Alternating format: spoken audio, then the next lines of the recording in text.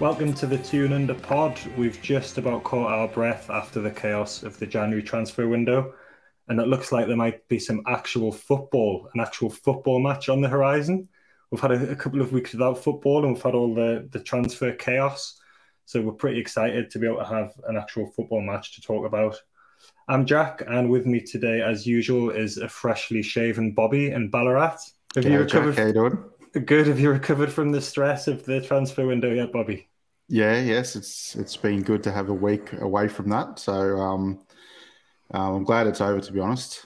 A lot of names were flying around and not many came through of those names mentioned. So it's good to have some normality in a game against a rival in Everton. Yeah, it was quite stressful towards the end of the transfer window there. I think everyone's glad it's over, at least until the summer, when things should hopefully be a little bit calmer then for us as well. Like, I don't think we'll ever see another transfer window like that for Newcastle. Speaking of stress and chaos, we're really pleased to be able to welcome an Everton fan onto the pod today to help us preview the massive match at St James's Park, which is going to be Wednesday morning, Australia time. So thanks for joining us, Josh. How are you going? Yeah, I'm going well. Thank you, boys. Thank you for having me. Yeah. So before we get into the football, I just want to ask how come a boy from Bendigo ends up following Liverpool's second most successful football club, Premier League club? Jeez, you're poking the bear. I couldn't resist. I couldn't resist. Yeah, What's it? But yeah, what's your experience of supporting Everton as an Australian? How did you get into it? It's interesting. I think back because there's times where I struggle to even remember how it actually came about. And I always loved the sport. I remember watching the highlights on SBS every Monday as a kid growing up. And Football Manager, played Football Manager, hence why I did no good at school. I never did any homework as a Football Manager. And I think it might have been early 2000s. I was playing Football Manager as a manager of Everton. And basically made the decision then, I'm going to follow this mob because I need to pick a team. And I love the sport. I watch the highlights every Monday night, but I don't actually have a team. So, and then really, so it was a bit half-hearted to begin with. And then Timmy Cahill arrived on the scene, I think 2004 or thereabouts. And obviously having an Aussie making such a big impact of the club as well really started to cement it for me. So that's how it came about. I think it was Football Manager. Football Manager's got a lot to answer for there, hasn't it then? Absolutely. You could have ended up supporting Millwall, to be fair, though. That's who Tim Cahill played for first, wasn't it? Yeah, absolutely. Yeah, they did. He went over to Millwall and fortunately for me, I wasn't playing with him on Football Manager. He was some player, wasn't he, though, for Everton? Oh, unbelievable. He'd just get the job done. Really passionate. He just left it all on the field, the same as he did with the Socceroos. Like, you just knew that when he went out there, he was going to give it his all. And I'm sure we'll get to this conversation piece a little bit later on, but you see money thrown at players nowadays that lick their lips and get a nice paycheck and don't actually play for the shirt. Timmy was just, as an Australian sort of following an Aussie playing for a club over there, we had more skillful players, Viduka and Kuehl and the like, but just what Timmy gave in terms of for the shirt when he played, whether it was Socceroos, Everton, whoever it was, it's just so easy to support. And in terms of Everton in Australia, do they have many fans in Australia? Because obviously Liverpool, Man United tend to dominate overseas markets, but how did Everton go in Australia? Yeah, we do. We've got quite a big community, and it'd be similar to, I guess, how you guys see it from a Newcastle point of view. You've got your community that you have on Twitter that you've never met these blokes, but all of a sudden you keep stumbling across people in Australia that support Everton. So it's surprising. Yeah, we do have quite a big support. Not as big as your big six, your glory hunters that jump on the bandwagon and the like. There's plenty of them, as you mentioned, but it's surprising how many people, especially on social media, that you can interact with that live in Australia that support Everton. That's how this podcast was born, mate. Yeah, absolutely. Yeah. I can imagine. Yeah, you guys would be in the same boat. Like, not everyone thinks Newcastle, but for you, I'm sure you see plenty that actually support the club.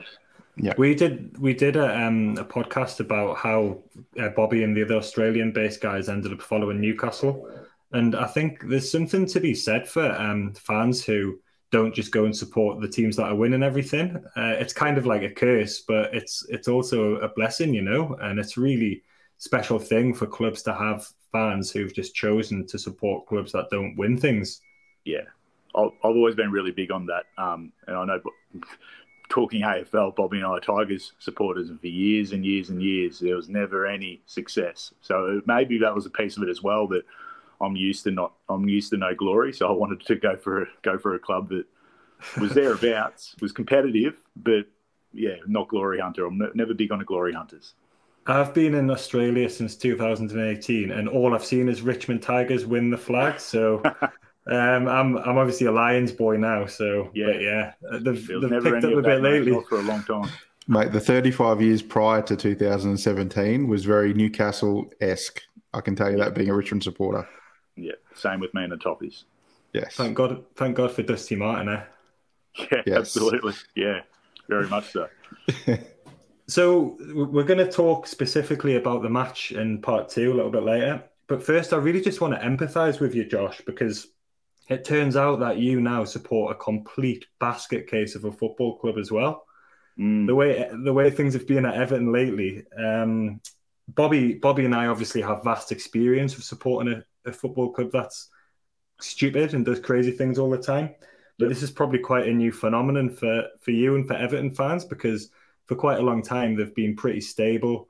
They've kind of been top half of the league all the time. So this is probably going to be quite a difficult question, and it's probably got kind of a nuanced answer. But what the hell has happened at Everton over the last few years? No one direction. So Mashiri came in whenever he came in. Heaps of money to throw around. He wants one thing. You had the director of football, Marcel Brands, who's since left the club. He wanted another thing.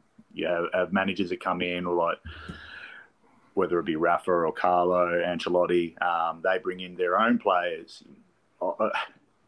Normally, in an ideal world, you'd probably just go, you've got a director of football. We put everything in your hands. You pick the manager, and you get the players in to suit his style. But you've got people from everywhere pulling in different pieces of puzzles. And this is probably a simplistic way of looking at it, but the way I've sort of dumbed it down is you've got all these players have been brought in, big money, ended up being failures. We can't offload them. We've assigned them to long contracts.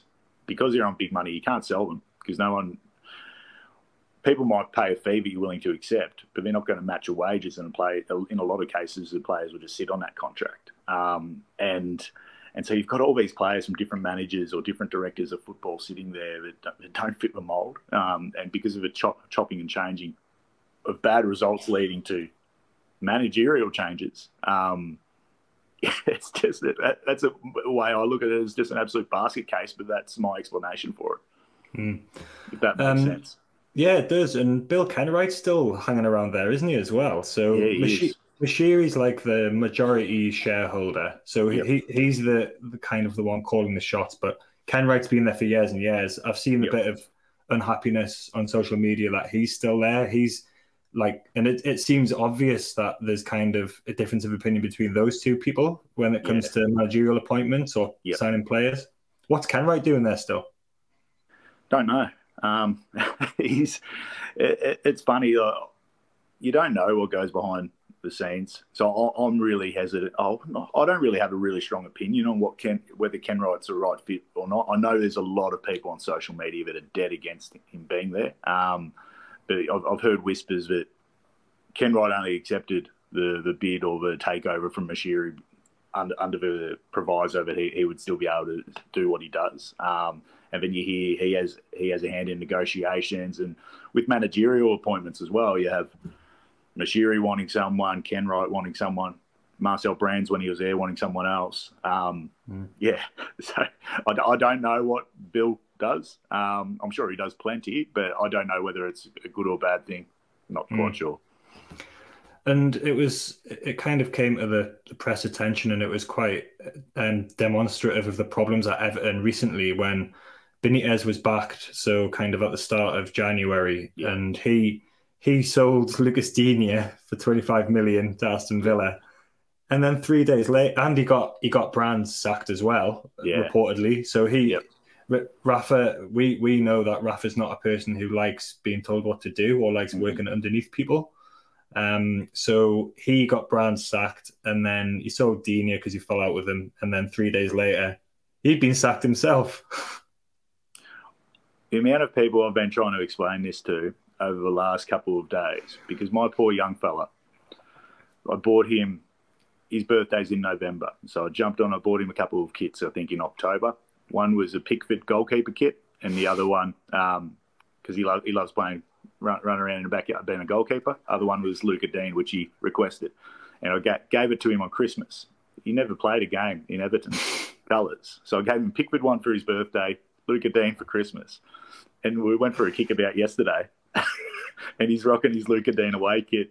And he goes, why can't we just buy him back? Yeah. And I'm just, oh, no. So, yeah, to your point, where they backed in Rafa, sold Luca Dean, sacked him 2 or 3 days later. Difference of opinion or strategy with Marcel Brand. So Brand stepped away. Rafa got rid of all of our medical staff as well.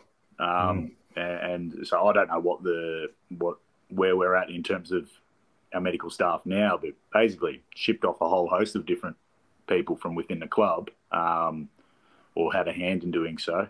And then, which isn't his fault because he was making decisions what he thought was the right thing to do, but then the club's allowed him to make all these wholesale changes and then have gotten rid of him, which adds to us being a basket case.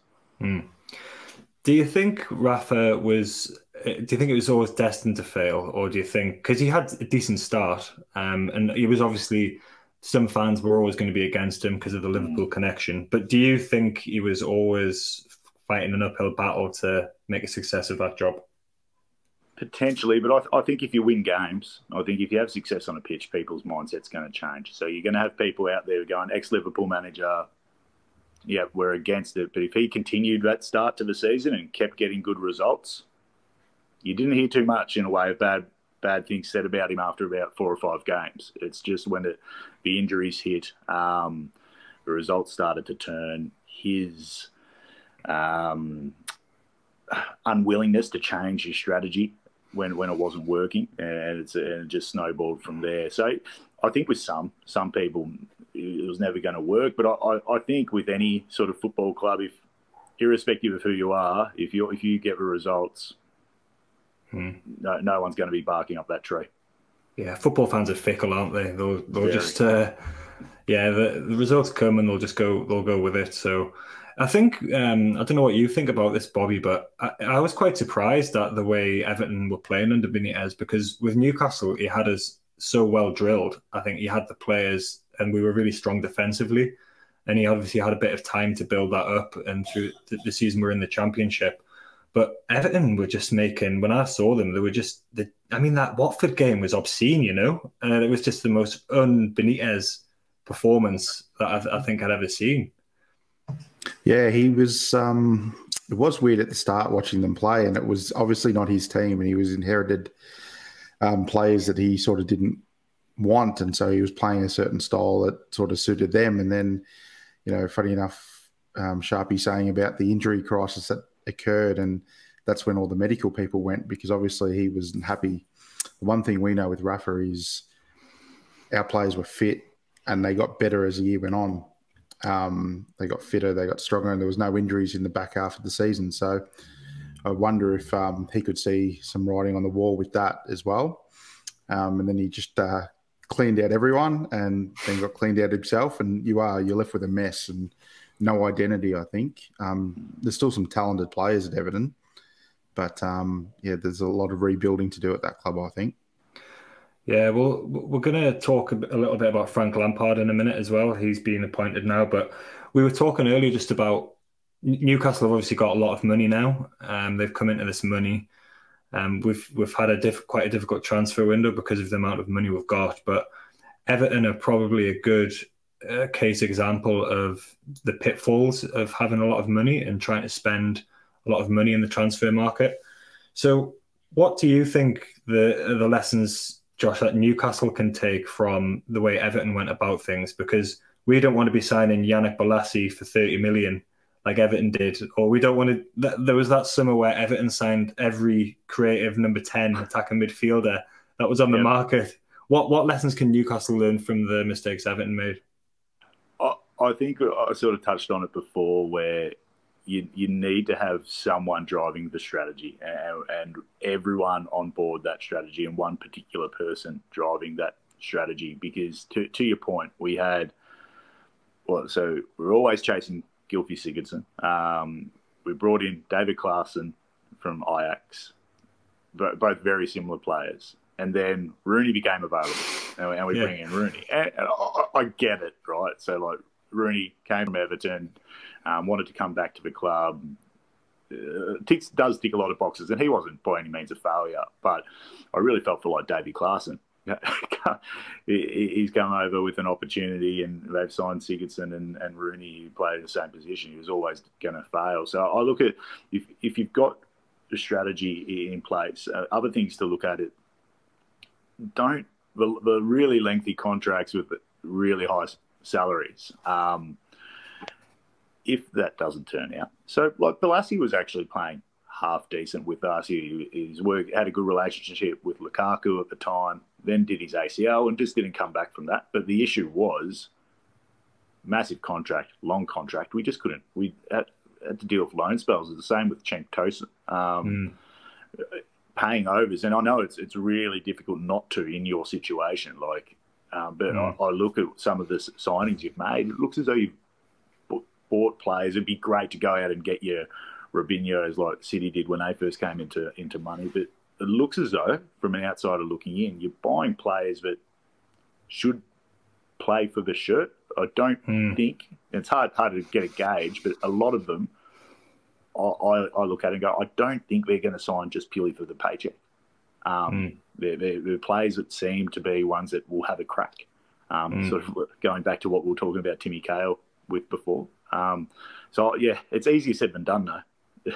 Yeah, we've had that experience already where clubs have been moving goalposts on transfer fees. Everyone knows that we're backed by Saudi cash, so it's like, there's the Newcastle tax that's going to happen.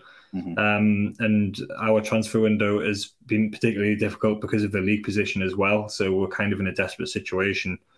But we have signed kind of Premier League ready players, and then one unknown quantity who's a Brazilian international. So hopefully things are going to go pretty well for us there. But Everton are in kind of financial fair play trouble now, aren't they? And they've also got the stadium being built, so that's probably contributed to things as well. Is that right?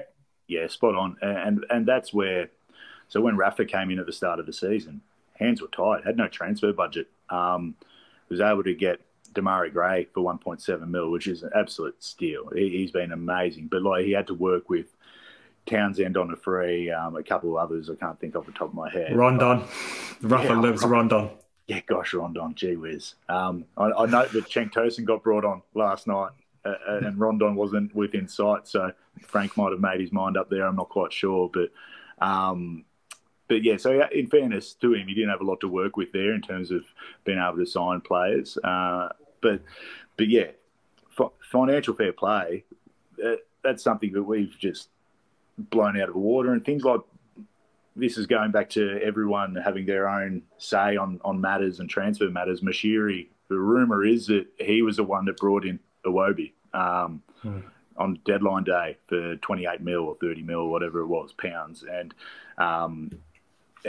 again, he hasn't been great for us. I don't like slagging off players because get copping heat on social media, and that's never good for anyone. But he hasn't been great. But that sort of thing contributes to financial fair play when you don't have one particular person managing it and you've got people just buying players left, right and centre. And that's killed us, like trying to offload James Rodriguez on these massive wages, can't get rid of Cenk Tosun, who just wants to see out his contract.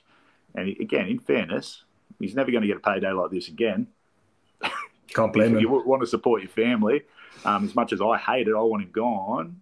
From a financial fair play point of view, that's probably why we had to sell Luka Dean. So as much as I disagree with selling Luca Dean, he signed a new contract last summer, I think. So that would have been quite a lucrative contract, I'd assume.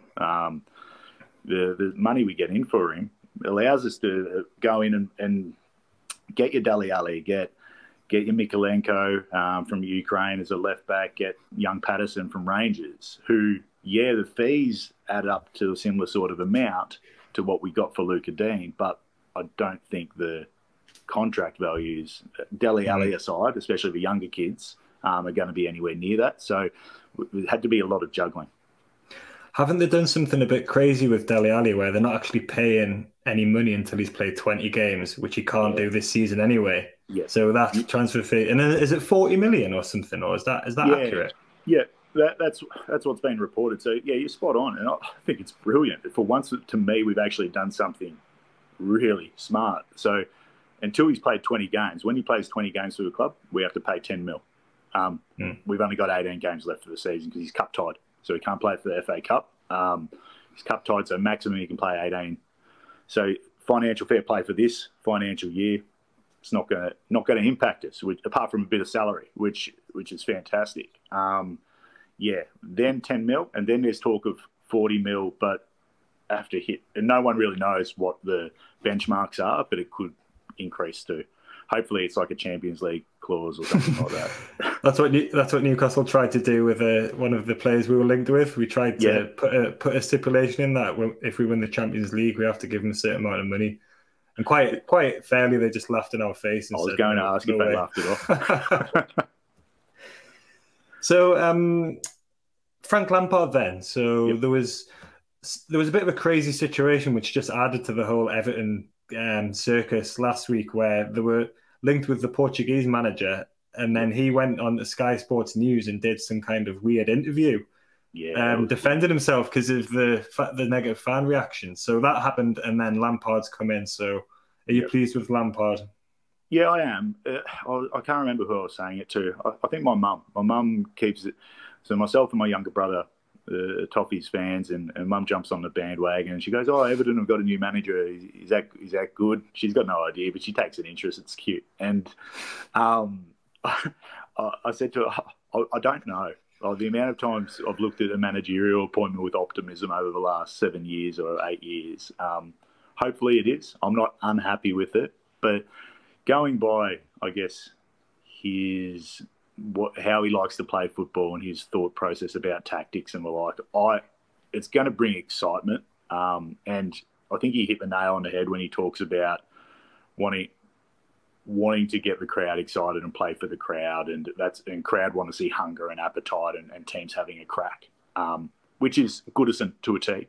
The Everton supporters want our players at least having a crack. If we're not winning games, they'll still cop heat. But if we're not winning games and they're going through the motions, which at times it looked like with Rafa, and that it's just his game style. Whereas if they're pressing hard and really trying to have a crack and results aren't going their way, I'm sure the negativity on Twitter, it can be a cesspool at times, will still be very high. But I think that's what they look for, and that's sort of what Frank tries to bring to the table from what I've seen. One game, but also from his other, when he was at Chelsea and the like. And Big Dunk's still there as well, isn't he? Part of the furniture.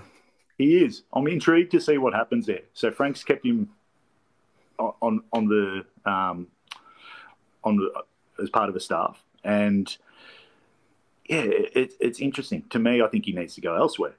Love him, club legend and the like. But you look at it and I just go, are you just going to sit here and be an assistant coach or a coach at Everton your whole career? I think he's 50 years old now. There was talk about him being in contention for the Sunderland job. You guys would love him there. But I think he needs to look at those lower league options potentially. That's just my take on it. And Everton have got 19 points this season. They're kind of getting dragged into the relegation battle a little bit. Do you think it's a serious possibility? Because I always just look at the team and think they've got far too many good players to go down, but that's a very dangerous thing to think. What do you think? Yeah, it has to be a possibility. Like, you can't. I look at our squad too and sit there and go, geez, we've got some good players. We shouldn't be in this position, but bad form's bad form. And that's why they had to bite the bullet and make the change with Rafa, because it just wasn't changing. Game after game, it was just mediocre. It was really tough to watch. I saw comments out there going it was more enjoyable to watch Allardyce. And I kind of agreed with it. And we were up in arms when he was caretaking. But yeah, absolutely. Like you look at it and go, well, if we keep not winning games and struggling to find results, we're quite close. We need to change it around, and hopefully Lampard can help with that. Bobby, any final kind of questions or thoughts on anything you've heard there before we move on to talk about the match on Wednesday morning?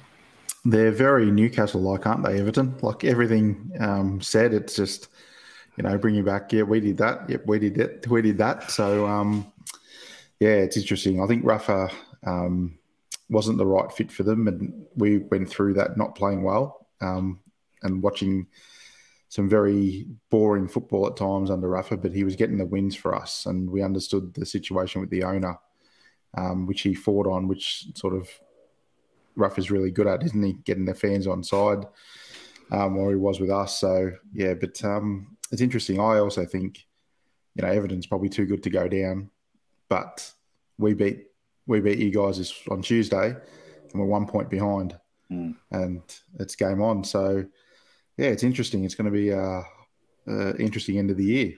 Yeah, we've got to play each other twice as well because of that postponed game around Christmas time. So that's two massive games. Obviously, the first one's coming up Wednesday morning our time. So what we'll do is after this little break, we will get into the match and we'll talk about how we think that might go. We'll see you after this.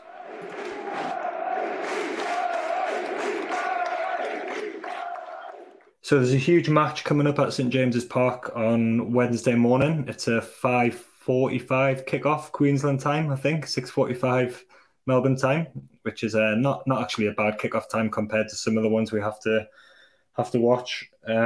Newcastle are 4 points behind Everton now, and will go within 1 point with a win. So really could be dragging Everton into the trouble down there. The teams, as I said before, have to play each other twice because of that postponed game in December. And there's a potential to see up to 9 January signings on the pitch across both teams. I think Newcastle, at least all 5 of our signings will be starting the game. So, Bobby, Newcastle are the home team, so I'm going to come to you first. How do you think Newcastle are going to set up in terms of the players, the tactics and the formation? And what do you think the approach is going to be from Eddie Howe? Yeah, so I've got all of them starting, all the new recruits. I think Target comes in at left back and Byrne comes in at centre back on the left-hand side. They're needed.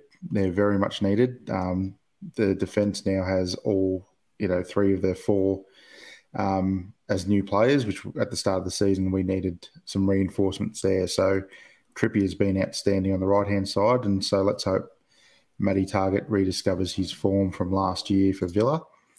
The interesting one will be in the midfield. I think we'll go 4-3-3, as we have been under Eddie Howe, and I think Bruno will come into it, but I wonder if he'll be in a more advanced position than what the reports were on him. I think he got labelled as a defensive midfielder, but I think in the system that we've got with Shelvey and Joelinton, he might be a more advanced player in that. And Joelinton, the reports are that he has trained, so he will start. If he doesn't, then that might change to Willock, who would come in, and Guimaraes would probably slot back a little bit deeper. But yeah, I think we'd have all the signings in, ready to go, and it'll be interesting how they gel. So it's the case of the unknowns, I think, for us. Eddie Howe's had, I think, 11 games in charge now, and he's actually played this 4-3-3 formation in the last 9 games. So for the first 2 games, he kind of stuck with the 3 or 5 at the back, however you want to say that. But he does seem kind of quite intent on this 4-3-3 system. Well, I haven't been particularly good in an attacking sense. We've only scored more than 1 goal in one of his games, and that was in that first crazy game against Brentford. So I know that you probably certainly felt that we probably do lack an attacking threat still. We didn't quite get a player over the line. We're after Lingard and a couple of other strikers that we didn't get. I'm hoping that Joe Willock can start showing some of the form that he did at the end of last season, because if he can start scoring goals from midfield again, that's going to be a really big bonus for us. I do think that Lascelles is going to play as well if he's fit instead of Shah. I wouldn't necessarily do that, but I think Eddie Howe will do that. I don't think he wants to drop Lascelles. Hopefully, with a bit of sort of better defenders around him, it's going to give him that bit of confidence, and he's not going to keep making schoolboy errors. Yeah, I think Shah against Leeds was our best player on the pitch. But you might be right to drop the captain. It does a lot in the dressing room, and he might not be up for that. I do think we ended the transfer window with a attacker down. We haven't been able to score more than one goal, and I just don't know if we will be able to again. But I think that game against Brentford, we did play a little bit of a different formation. It was more of a 4-2-3-1. And so, yeah, it's going to be interesting to see how this goes, the 4-3-3, and how much influence Bruno Guimaraes, or however you say it. We're just going to call him Bruno, I think.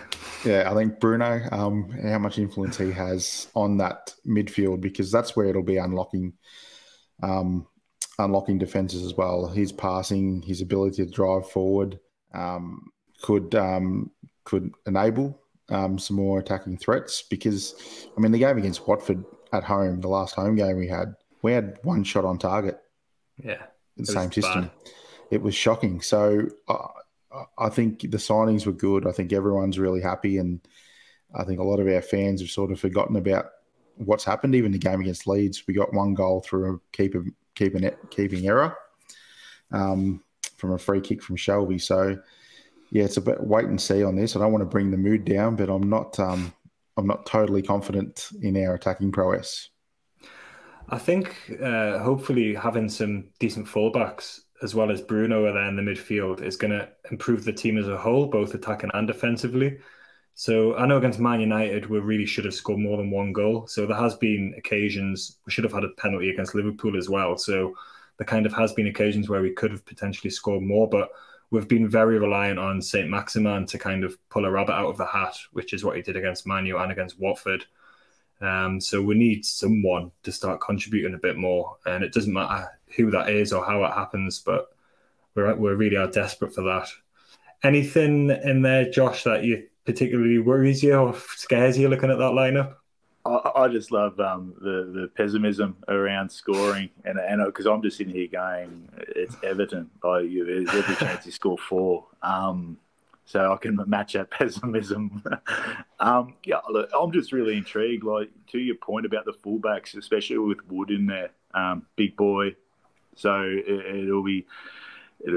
Yeah, I can imagine that you get the ball in, but you also play quickly on the counter as well. So I think you're going to be quite dangerous with Fraser and ASM on the counter. So I'm not overly confident. While I still think we should get a result, I'm still, there's a lot of danger there. Even though you guys might not be in great form, you've got players there that can turn it on its head. And I think we're playing at home. I think the time for excuses for Eddie is over now. It's his team. He got backed in the transfer market quite heavily. So he's just got to attack it, especially at home. It doesn't matter who we come up against.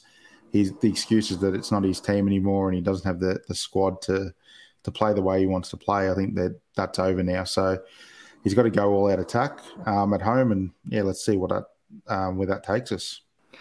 And you might be aware as well, Josh, that Joe Linton has turned into a real superstar for Newcastle over the last few, because he was a bit of a running joke really for the last few years, and he's really turned into this kind of all-action Patrick Vieira clone in midfield there. So we've got the 2 Brazilians sitting in the midfield, so it could be pretty exciting actually.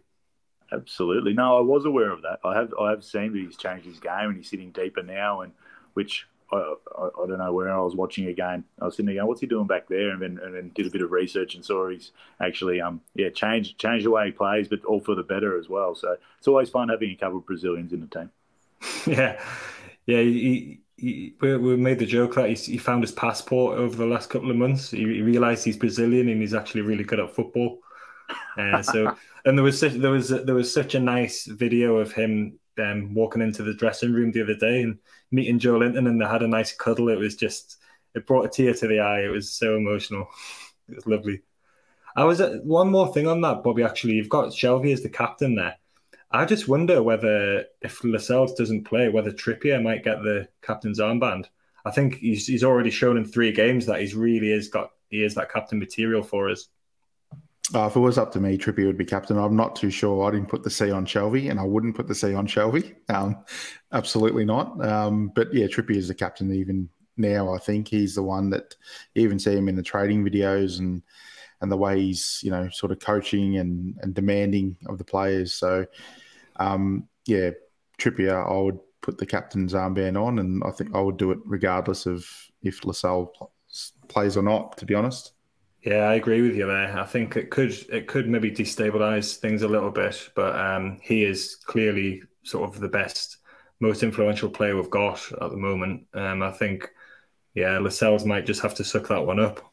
Well, he played 3 games and he's our player of the month in his first go at it. So he's different class, and his leadership on the pitch, you can just see it. So hopefully with Matty Targett on the other side, he's got a bit more support, and we can whip some balls into Wood, and ASM and Fraser can get closer, and we can find the back of the net a few more times than once.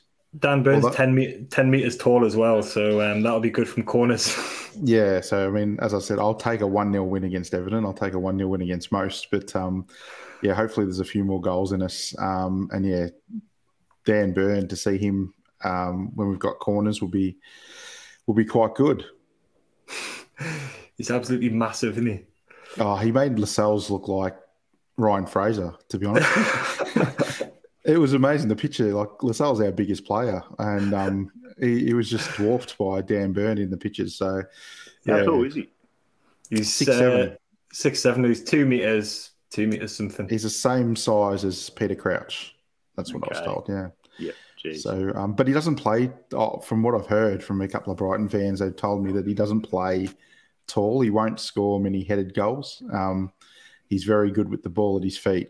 So he's sort of that enigma that he's really tall, but he might not score many headed goals. There might be a volley from outside the box. So we'll see what happens. Talking of tall sportsmen, I was laughing when I arrived in Australia and I was watching the Gold Coast AFL, the Suns play, and they had 2 meter Peter playing as a forward. I was like, that's just the most Australian nickname ever. I love that. Brilliant. Right, so let's have a look at what you think, Josh, the Everton team might be. I just want to say before I look at this, you sent this through to me earlier, and I looked at it, and I just felt terrified immediately. So did I. Everton have got a lot of very, very good players. I don't know how you lose a game with that team in. It's like an all-star. Like, it's what you'd pick on Football Manager, to be honest. Yeah, back in the day, it's reminded it bring me back. It's the only thing that did make me feel better was Pickford in goal. But yeah, over to you. His little arms, you reckon? Little T-Rex arms, yeah. That's what we always hear from the Copites. This is a stab in the dark. Like, it's really difficult. I guess a couple of things to take into consideration. We've only seen one starting lineup from Lampard, where we played 3, or as you alluded to before, 5 at the back, however you want to look at it. Don't know if Calvert-Lewin's going to be fit. You've got Van der Beek and Dele Alli now available, where they weren't overnight. Do they start? What sort of formation? Andre Gomez was best on park for us last night. Does he get dropped for one of them? And while he's not defensive, he does normally sit a little bit deeper than what I understand those two, especially Dele Alli does. So would that leave just Allen as our sole defensive midfielder, and would that be enough? I don't know. So it's really hard to know. Michael Keane, he hasn't had a great season, so I've got Holgate in ahead of him, who was quite good overnight against Brentford. But will he get a spot against Keane, who historically always seems to get picked? Do we go 5 at the back and have Keane in there with those with Holgate and Mina.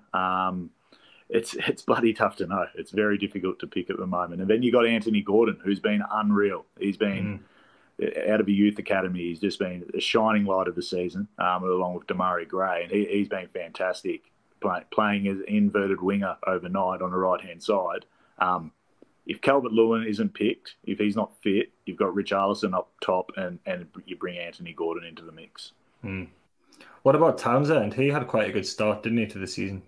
He did. He's a great bench option for mine. And he's worthy of starting, but he's not going to start ahead of Gray or Anthony Gordon, if you would ask me. So just on current form.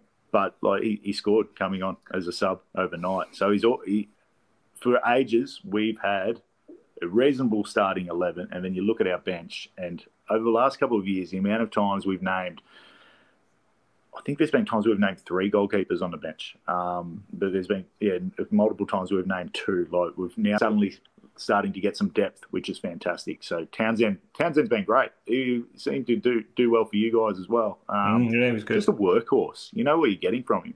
Again, going back to your Timmy Cahill comment before, like he just works his ass off, and again, Evertonians want to see that. He's dropped in form a little bit from the start of the year, but great to see him on the score sheet overnight. Yeah, so Everton won 4-1, didn't they, overnight against Brentford in the Cup? Yeah. What was what happened in that game then? Was it a really strong performance from what you know? I missed the first half. I'm so sleep deprived at the moment. I've got an 11-week-old at home and then 2 other kids. And fortunately or unfortunately, the 4-year-old daughter woke up at 3 a.m. So I go, I'll just jump in her bed, get her back to sleep, and watch the second half, which is what I did. So I only really saw the second half. But the pressing, so the willingness and the like to try and win the ball back and putting pressure on the opposition was just completely different to what we were doing under Rafa.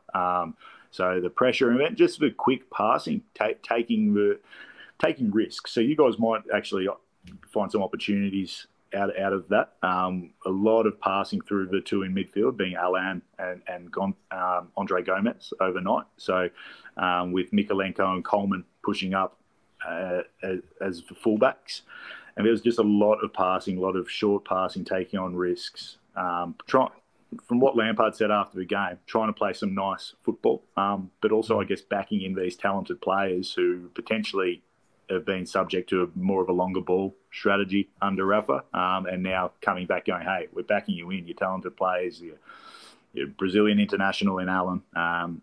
Alan played at clubs like Napoli and the like. You had Andre Gomez, Portuguese international, played at Barcelona, Valencia.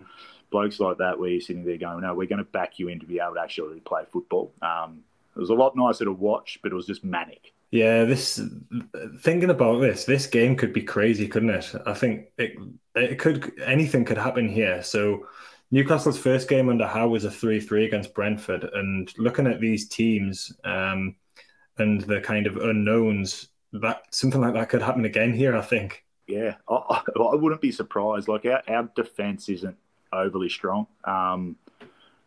Coleman should have been replaced, and when I say replaced, respectfully, we should have brought in another right back a long time ago. We finally have, but he's a young fella from Rangers who's still finding his feet a bit. And Coleman's still serviceable. Don't get me wrong; he still works his ass off. How old is Coleman now? He's in his 33, mid-30s. maybe. Yeah. 30, yeah, about 33. It's been a wonderful play for you. Yeah. Yeah, £60,000 out of Ireland. Like, he's a fantastic buy. But Mikolenko on the other side, he's been serviceable, but he hasn't shone. He's come out of the Ukrainian league. Yeah, played Champions League and the like, but come from Dynamo Kiev. I'm interested to see how he comes up against Trippier, because and those coming down the right hand side, because I think he's now gets to work with Leighton Baines and Ashley Cole. So if he can't turn into a gun left back, he was never going to. But it'll be really interesting to see how our defence holds up against your lot. And do you think Van de Beek is a solid signing then? Because obviously he's a really good player, but there must be reasons why Man United other than the fact that they're also a basket case at the moment, why they haven't been playing him or he's barely had a game. Yeah, I don't know enough about it, to be brutally honest. He is, when he was at Ajax, gun player, absolutely fantastic. But I think he was playing as an attacking midfielder, late runs into the box. And I don't think, from what I understand, when he was at Man U, well, first and foremost, he wasn't getting games. And when he was, it was in a deeper position, which isn't really his game. So I'm assuming that Lampard has brought him in to play to his strengths. Yeah, we needed more players in the midfield, but if anyone's going to sit deeper, it's going to be Gomez and Alan and I don't know, maybe Gabarman, if you guys even know who he is. Yeah, I don't know. It'll be very interesting to see if Van der Beek starts or when he does play, how he actually lines up, because talent's absolutely there. That Van der Beek Allen partnership is an intriguing one and has massive potential. To be honest, it's the way they both play and their talent and their strengths. It could be something that, gets really unlocks it for you guys, because I rate Van der Beek really highly, and you're right, he's more of an attacking midfielder. And Manchester United obviously didn't see his talent to do that, but I think that relationship there, that partnership there, could be really fruitful for you. Yeah, hopefully on Wednesday morning. But I don't know where the two new signings, Van der Beek and Dele Alli, line up in the same starting lineup. I've got them in there because I've got a hunch that they'll both start, but I just don't know. I think it's going to be too attacking minded if they do start, and it'll be interesting to see if they do. Will Van der Beek have to sit back a little bit deeper, because him and Dele Alli both love their late runs into the box. It's almost like we needed Doucouré back to sit deeper and then just play one of them. And that's where I think Gomez potentially could start, and only one of those two new signings will start. I don't know about you, Bobby, but I'm just more nervous than I was before looking at this Everton team. They've got so many good players. When I saw this team come through, I went, wow. There's a lot of good players on that list, and obviously they haven't been playing up to their potential. Obviously been playing a style with what we know with Rafa is very defensive, but they've got as Sharpie was saying, they've got the capabilities definitely to play a different style. And once you get their confidence back, I think, sky could be the limit. Let's hope it doesn't click in time for the game coming up.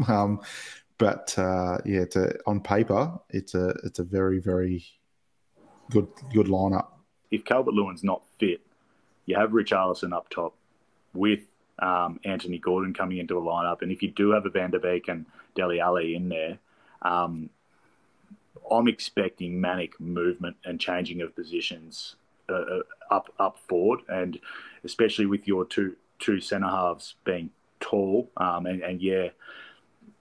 who's the new player? Byrne, isn't it? He's meant to be reasonably mobile. I know by the sounds he likes to play football, but I don't know how mobile he can be at 6'7". Maybe that's a tack that we'll take. Going, well, hang on. Our defense isn't quick at all, so that's Richarlison could cause some problems there, and Gray. Yeah. So maybe that's something we might do, as opposed to Calvert-Lewin, who was in great form last season at the start of the year, but in his couple of games back, he hasn't found his feet. So maybe, and he has become injured again, just a slight knock. I don't know what the problem was, but maybe they don't bring him back in and go for the quicker type of setup up front. Let's have some predictions for the game then. I don't know whether, because of the stakes in this game, such high stakes, whether that could feed into the players a little bit. Newcastle players have been nervous at home, like very noticeably nervous at home as well. I did have down a 1-1 draw because we always seem to draw 1-1. But having had this conversation, I think it could be more like 2-2, because I think there's just going to be crazy attacking going on from both sides. So I'm going to go for a 2-2 draw. Bobby? Yeah, I was thinking of 1-1 as well coming into it, but I see some more goals in this. I don't know, to be honest. Our players at home have been spooked. I'd be more confident if this was away from home, to be honest. A bit more galvanising. I'll say 2-1 to us. I think we'll the last 10 minutes or so it'll be squeaky bum time, but we'll luckily get through. Josh, what's your prediction? I'm leaning. Thankfully, we had the win overnight, so I've got a little bit of optimism back. Because if we ran this catch up last night, I'd probably looking at a 3-0 win to you guys. But I'm probably leaning 2-1 to us. I think that it just depends on how our defence stacks up and holds up. But I think that with the numbers we've got back and the quality up top that we've got, we should be able to get that win, hopefully. Excellent. Thanks very much. So we will be back next week, probably on Wednesday or Thursday, for a review of this game. So please follow us on Twitter at TuneUnderPod. Subscribe on YouTube. We're also on Facebook, and our website has got loads of good transfer window content. That's www.tuneunder.com. We've also got our competition running for another few days for Newcastle fans. So you can win a Newcastle shirt with the name and number of one of the new signings. All you have to do is head over to Twitter, like and retweet the pinned tweet, and follow our account. Thanks very much, Bobby. Thanks, Jack. Thanks, Sharpie. Thanks for coming on, mate. Yeah, and a special thank you to you, Josh, for coming on. My pleasure. Thanks for having me, boys. Lots of fun. Great stuff. We'll have you on again, hopefully sometime after we've beaten you. No comment. Cheers, everyone. See you soon. See you guys.